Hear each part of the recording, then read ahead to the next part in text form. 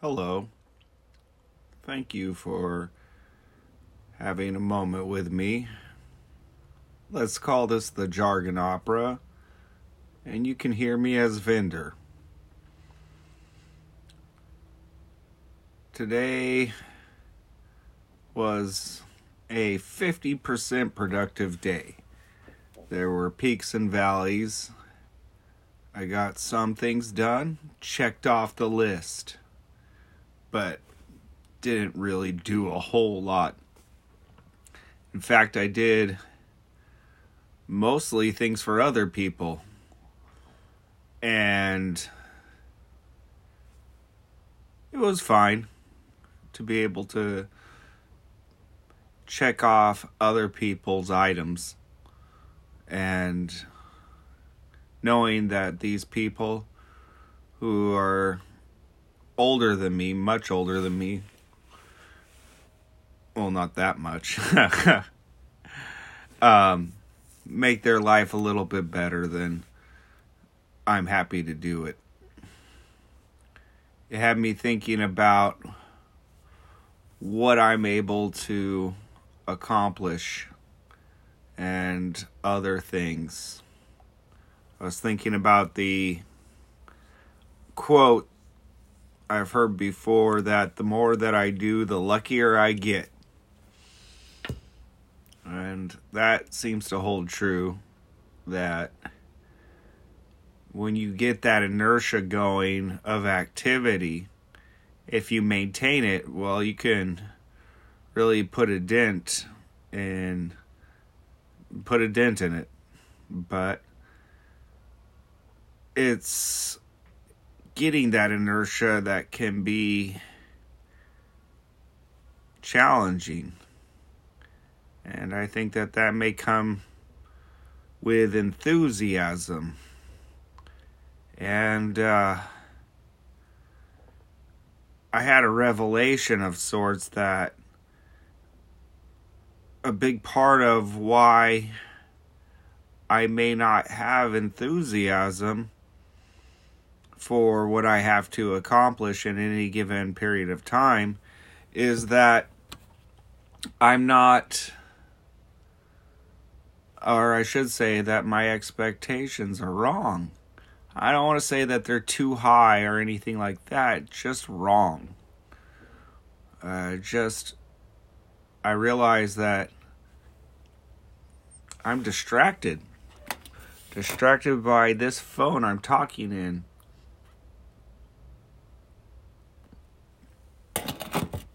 And how much of a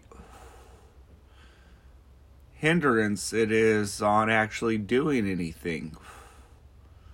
I heard someone speak on it, that it overloads our brain with information, like a computer hard drive overloaded with information, and it will frequently crash. And that made all the sense in the world to me, that I am, like everyone I imagine, or a lot of people, fully addicted to this screen time. It's much easier to get nothing done when you have all the information at your fingertips. And it kind of takes the fun out of everyday activity. Some people can compare themselves to others with it. I know that that's very prevalent on social media. People are trying to look like the next person, but it's also changing the dynamics of what used to be normal. This overload of information, it's leading people to crash and just become really comfortable in lockdown, being sedentary all day long. I've joked that it probably wouldn't be that bad being homeless if you had a cell phone with good internet. And I have seen the homeless with cell phones. And that's a thing, when people are stuck like that. It used to usually be drugs and alcohol, but now you can do it completely free of substances. You can be distracted from the realities of life just by scrolling the screen, opening that window, clicking that link, playing that game. And just like substance abuse, it can take people to places that they wouldn't want others to know that they have gone. That's another thing I've been thinking about. That there is some real ugly stuff going on in the world. And it concerns me quite a bit. And having people that I need to protect, it had me thinking of that old radio show, The Shadow. I used to listen to old radio broadcasts on tape, and then the local radio station used to play old episodes at night of different programs from the golden era of radio. And I remember the line from The Shadow, "Who knows what evil lurks in the hearts of men? The shadow knows." And now that term, the shadow, is something talked about quite a bit. Coming to terms with your shadow, as they say. And shadow work. But sometimes just because people are nice doesn't mean you can trust them. And more especially with the most vulnerable, you have to be vigilant to not let that shadow of someone else infringe on others. And it came to my attention that that could be a compromising position for one of my family members if I allow for this person to be alone with them. And it's something that is unpleasant to think about. And it's hard to know how much trust you can afford. How much trust can we afford? But before this recording, I took a time to just not have my phone on in front of me, and I ate a little bit of food without my phone. And I noticed that all of this information that I had just been scrolling through was still playing in my head, and even the song that I listened to first thing was still there looping, the music video. All these stimuluses overloading my hard drive. That would be something to just put it away. To not have the phone. Tomorrow I will be on my phone, but I use it for work, and I'll be working tomorrow. So I will make a point to be less in the media, in the digital world, the digital reality, and more in reality. And allow myself to experience my own thoughts. That's what I try to bring to you, listener, is to discuss my own thoughts. And I appreciate you listening.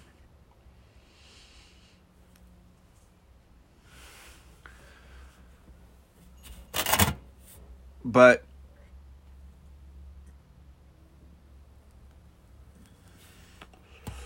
that's a real issue for me, at least. That I always have an earbud in my ear, always listening to someone talk at me. And this is the only time I talk at the phone. And I've noticed that by doing this, it frees up a bit of my own thought, that I have an opportunity to actually think for myself for a bit. But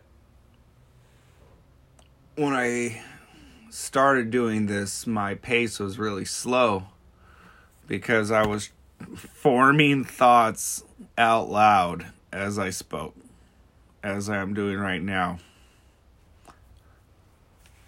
I had a dream last night that involved a person who is deceased and was very close to me. And they had come back to life somehow. And it was all within this hospital or hotel. It was very vivid. And I only remember bits and pieces of it. But this person was the mother of one of my children. And our daughter is 10 years old now. And one of her family friends, who is a grown man, has asked if she could spend a couple of days with him at his place out of town. And that's what I was talking about earlier, is about how much trust do you really have for a grown man with your daughter. And that in itself puts me in a compromising position as a parent.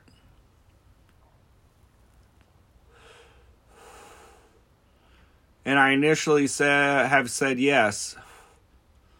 But with more thought about it, and with all the talk of the shadow, I'm not feeling very settled on the whole matter. And I have to decide how to say no. And all this time on my cell phone has afforded me very little time to think on it. But now I am, and I'm thinking on it. And I'm going to say no. I don't care if it's San Diego. There's just no reason for it. There's no reason for me to have to put that much trust into someone who I personally don't know all that well, and who in a way has done me wrong in the past. I've pussied out many times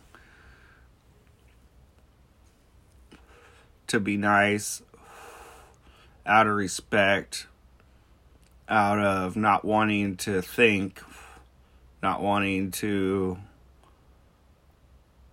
do that work. And it's been difficult for me to keep that ball rolling, to get that inertia going, to do more, to think more.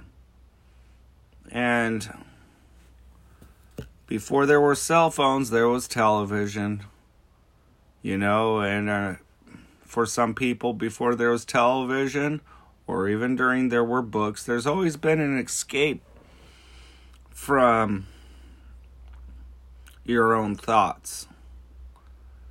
And here I am midway through life, and I'm just coming to realize that I don't think enough.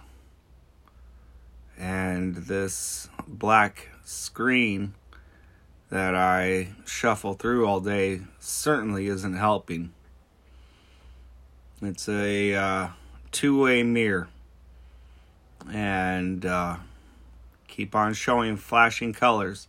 There was an episode of Star Trek The Next Generation way back where they came across a toy that was like a visor that people started playing, and they replicated it, and everyone on the ship had it. And I'm foggy on the details, but I do remember that everyone got hooked on it. And basically it took over the ship, if I'm not mistaken. Maybe you saw it. I think that's what's going on right now with the cell phones, is that everyone is playing this distraction game, terrified of being alone with their thoughts. Hell, people go off to the woods and they bring their cell phone. I mean, are you ever really alone if you have a phone? No. Wherever you go, there's your phone. But tomorrow I have to bring it with me because I'll be at work. And I don't know all of the routes of where I'll need to drive. So I'll need that GPS to get me there.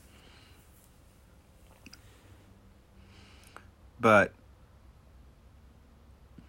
I am making a point to be aware now of just how much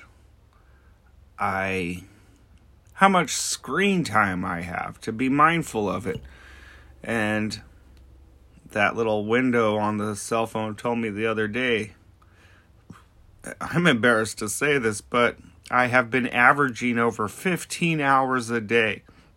So the majority, well into the majority of my day, including sleep, is on that phone. That's embarrassing.